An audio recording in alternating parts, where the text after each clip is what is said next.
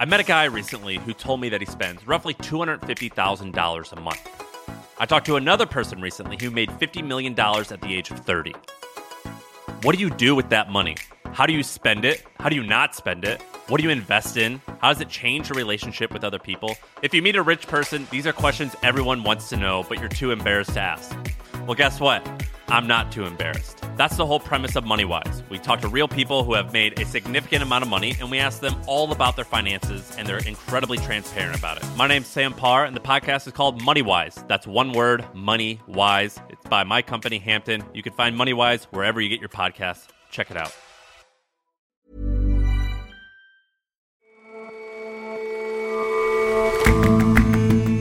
Hello and welcome to The Intelligence on Economist Radio.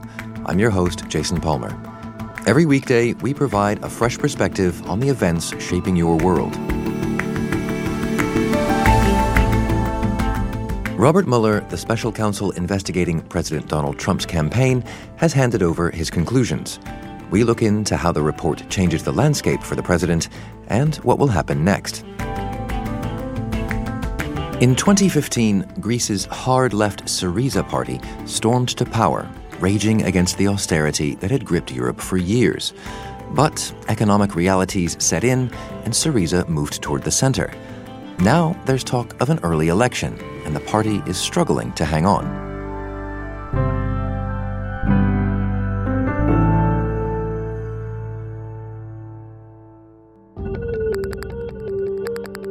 It was an investigation that clouded all but the first few months of Donald Trump's presidency. But special counsel Robert Mueller has concluded that neither Mr. Trump nor his campaign team conspired with Russia during his 2016 campaign. There was no collusion with Russia. There was no obstruction, and none whatsoever. And it was a complete and total exoneration. The president has not been exonerated by the special counsel, yet the attorney general has decided not to go further, or apparently to share those findings with the public. Mr. Mueller's investigation into Russian interference in the election began nearly 2 years ago.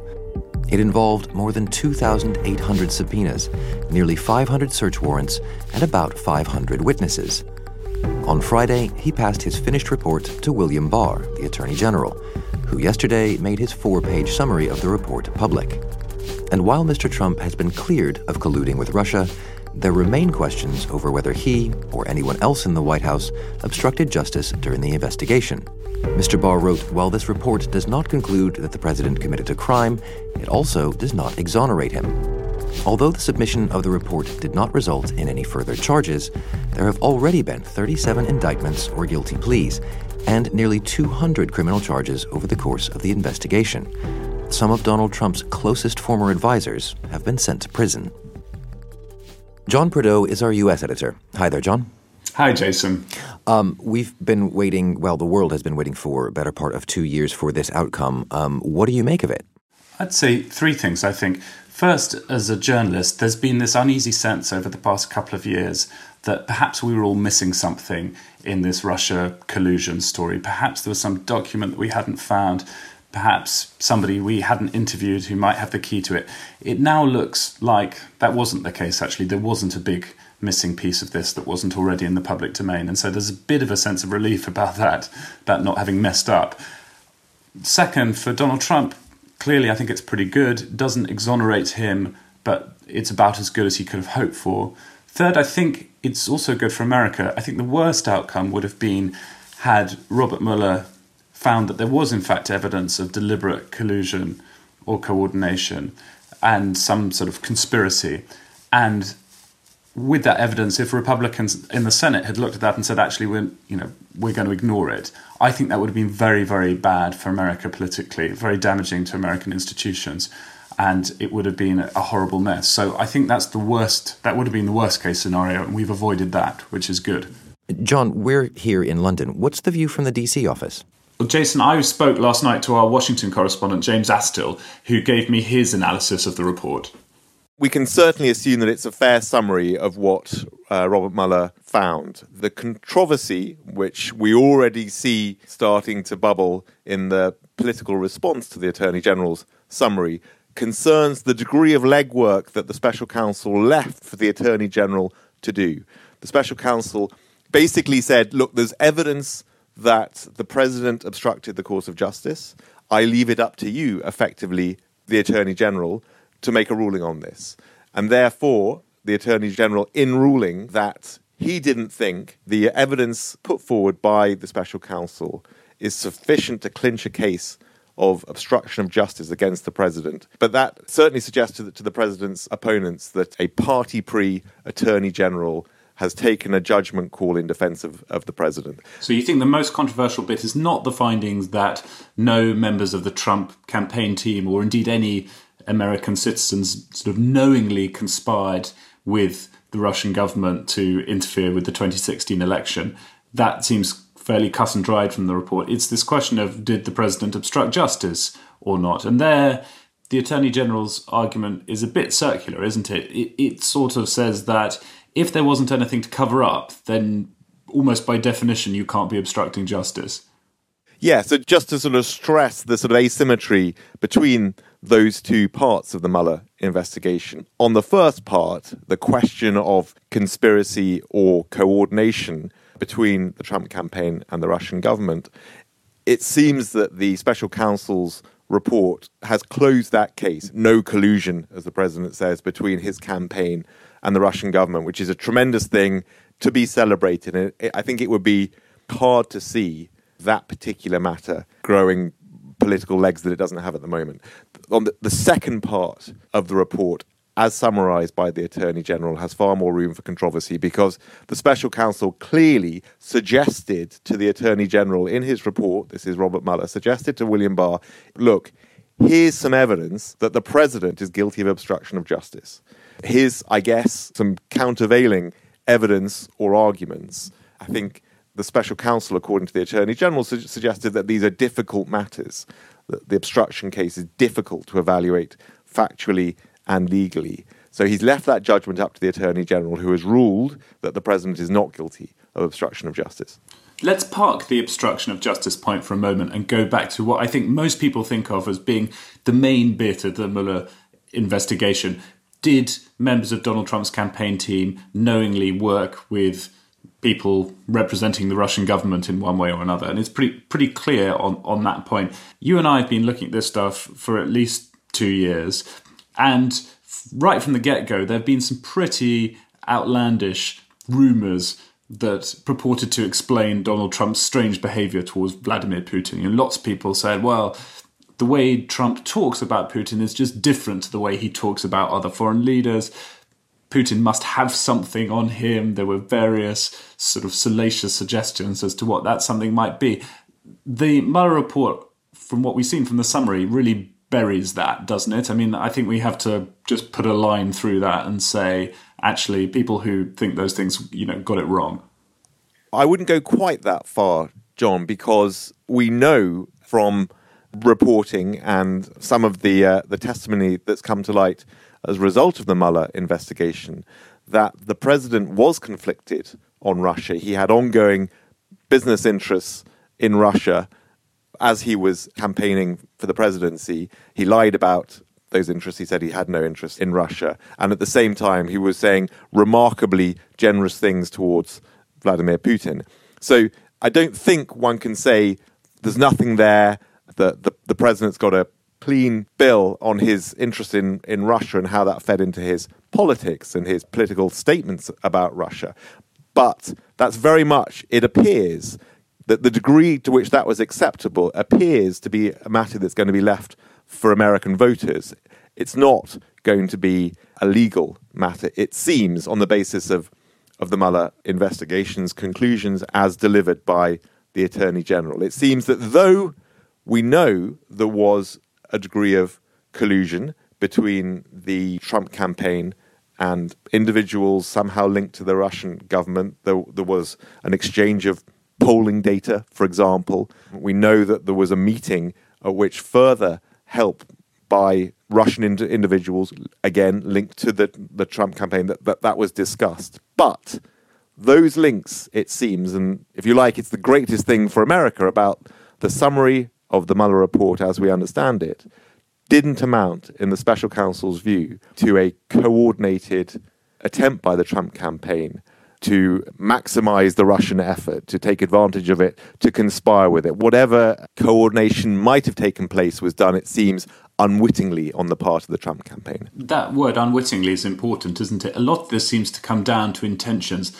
Actually, some of the chaos and sort of confusion that's characterized the way the Trump White House is run, was also true in the campaign. There was no sort of cunning conspiracy, nobody kind of pulling the strings. This was more a question of a lot of people, some of whom prepared to act in ways that seemed pretty immoral, just going about their business, trying to seek advantage, whether that advantage was political or financial, but not knowingly working with members of Russian intelligence.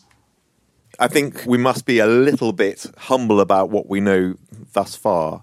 There will be more, we believe, to come from the Mueller report. The Attorney General says that he is going to work on making as much of it public as he can. And so we may get more information on the degree of coordination or not, wittingly, unwittingly or not, that did take place between the Trump campaign and the Russian government. But yes, as things stand, bearing very strongly in mind the special counsel's conclusion that the Trump campaign didn't conspire or coordinate with the Russian government's election rigging campaign, that seems to be a very reasonable characterization of the links that certainly did take place between the Trump team and the Russians.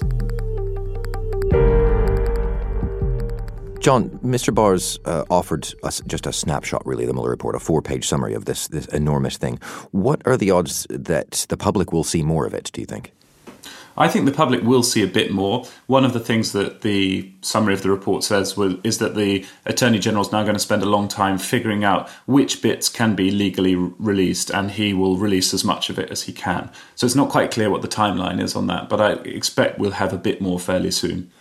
Okay, and as for what lies ahead, I mean, I've heard this called sort of the end of the beginning because Democrats in Congress are fired up to continue investigating the president in a bunch of directions.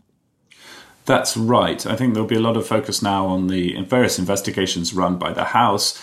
In particular, they want to follow the money, look at Donald Trump's business before he became president. So all that stuff is going to continue. I think the president will be able to point to the Mueller report and say, this has already been looked at, I've already been exonerated. But of course, those House investigations will be looking at something rather separate. So on balance, John, do you think this outcome has disappointed or empowered the Democrats? I think there'll be a bit of disappointment that the catharsis some Democrats were hoping that the Mueller report would bring doesn't seem to be there. On the flip side of that, I think the House Democratic leadership might be quite relieved. They never really wanted to impeach the president because they didn't think that they could persuade enough Republicans in the Senate to remove him.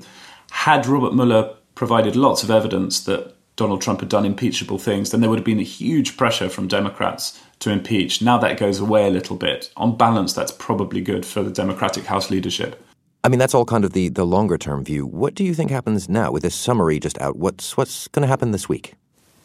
Well, we'll be waiting to see if there are any leaks. There haven't been leaks from the Department of Justice so far. They've been in control of the process. And then there'll be a fight over how much more gets disclosed and how quickly. Right. John, thank you very much for your time. Thanks, Jason.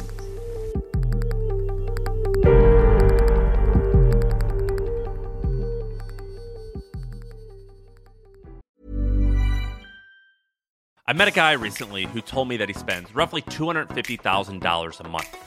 I talked to another person recently who made $50 million at the age of 30. What do you do with that money? How do you spend it? How do you not spend it? What do you invest in? How does it change your relationship with other people? If you meet a rich person, these are questions everyone wants to know, but you're too embarrassed to ask. Well, guess what? I'm not too embarrassed. That's the whole premise of MoneyWise. We talk to real people who have made a significant amount of money, and we ask them all about their finances, and they're incredibly transparent about it. My name's Sam Parr, and the podcast is called MoneyWise. That's one word, MoneyWise. It's by my company, Hampton. You can find MoneyWise wherever you get your podcasts. Check it out. Things are going relatively well in Greece. But Syriza, the leftist, or left-ish, ruling party, has been slowly losing support on both ends of the political spectrum. My colleague Anne McElvoy has been digging into the details. Greek Prime Minister Alexis Tsipras burst onto the political scene in the 2000s. Tsipras is a firebrand former communist. And he promised to end the economic pain of Greece's debt crisis. Greek people will regain social cohesion and dignity. And the message is that our common future in Europe is not the future of austerity. He then led his leftist Syriza party to victory in the 2015 election. When they came in January 2015, it was a shock to everyone. People thought it was the beginning of the end of Europe. Christopher Lockwood is our Europe editor. He recently interviewed Mr. Tsipras, who's expected to hold elections before October. I think that people have slightly taken their eye off what's been going on in Greece. This same Alexis Tsipras, the leader of the coalition of the radical left, has transformed his party into a much more, he uses the phrase himself, a centre-left party. Christopher, take us back to 2015 when Syriza came to power a few years after the Eurozone crisis really began. What sort of shape was Greece in? What was the mood of the population at that time? Well, it was desperate.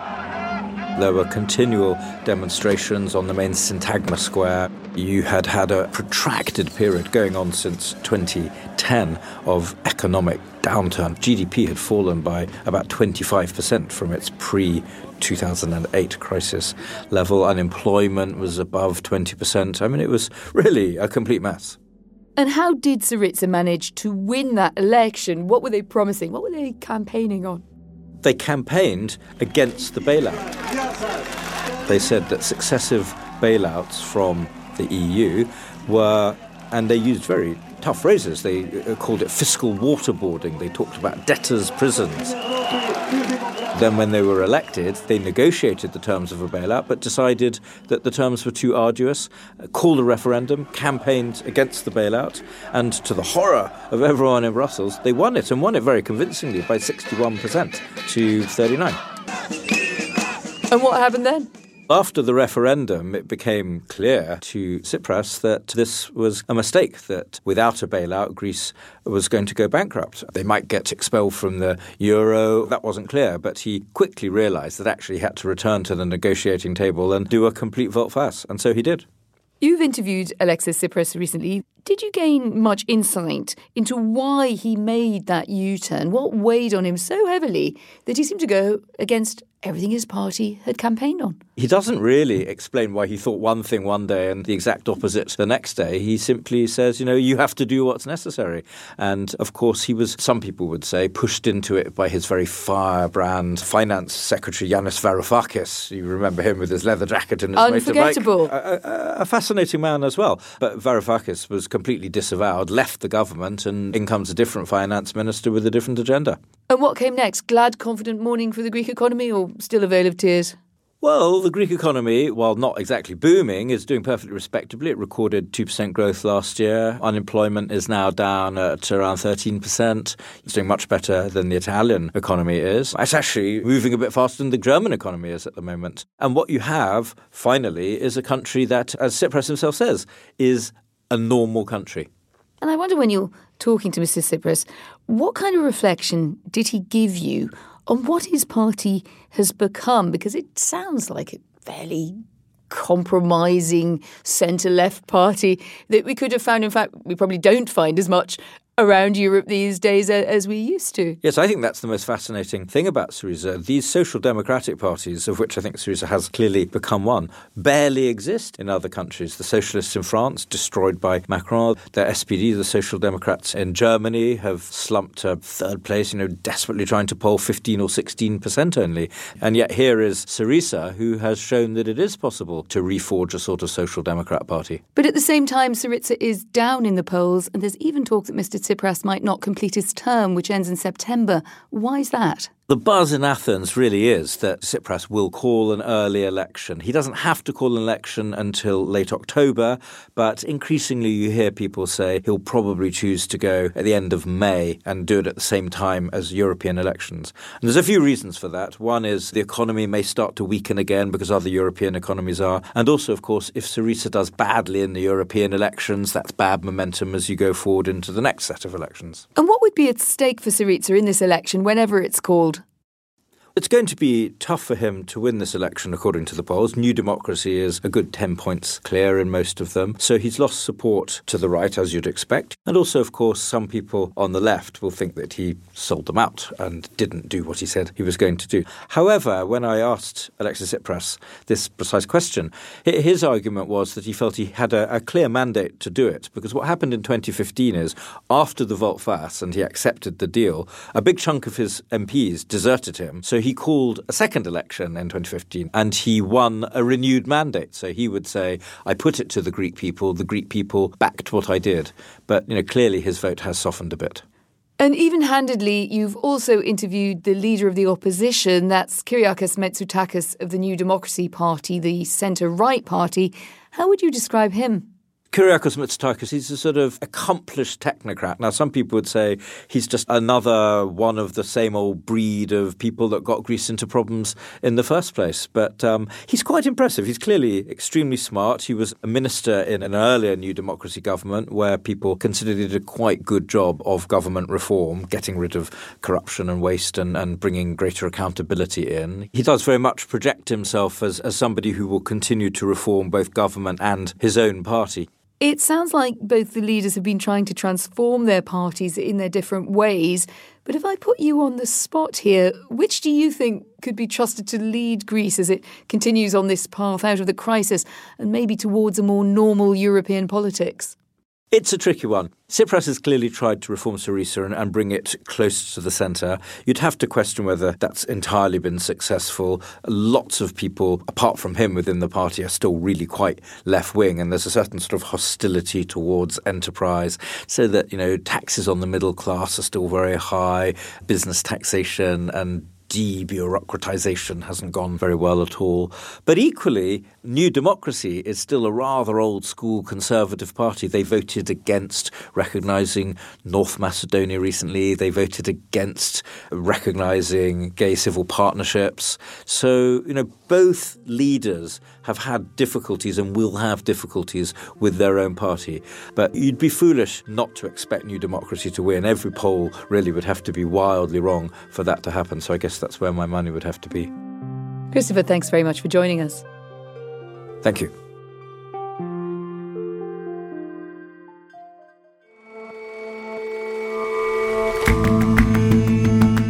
That's all for this episode of The Intelligence. You can subscribe to The Economist at economist.com/radio offer. 12 issues for $12 or £12. See you back here tomorrow.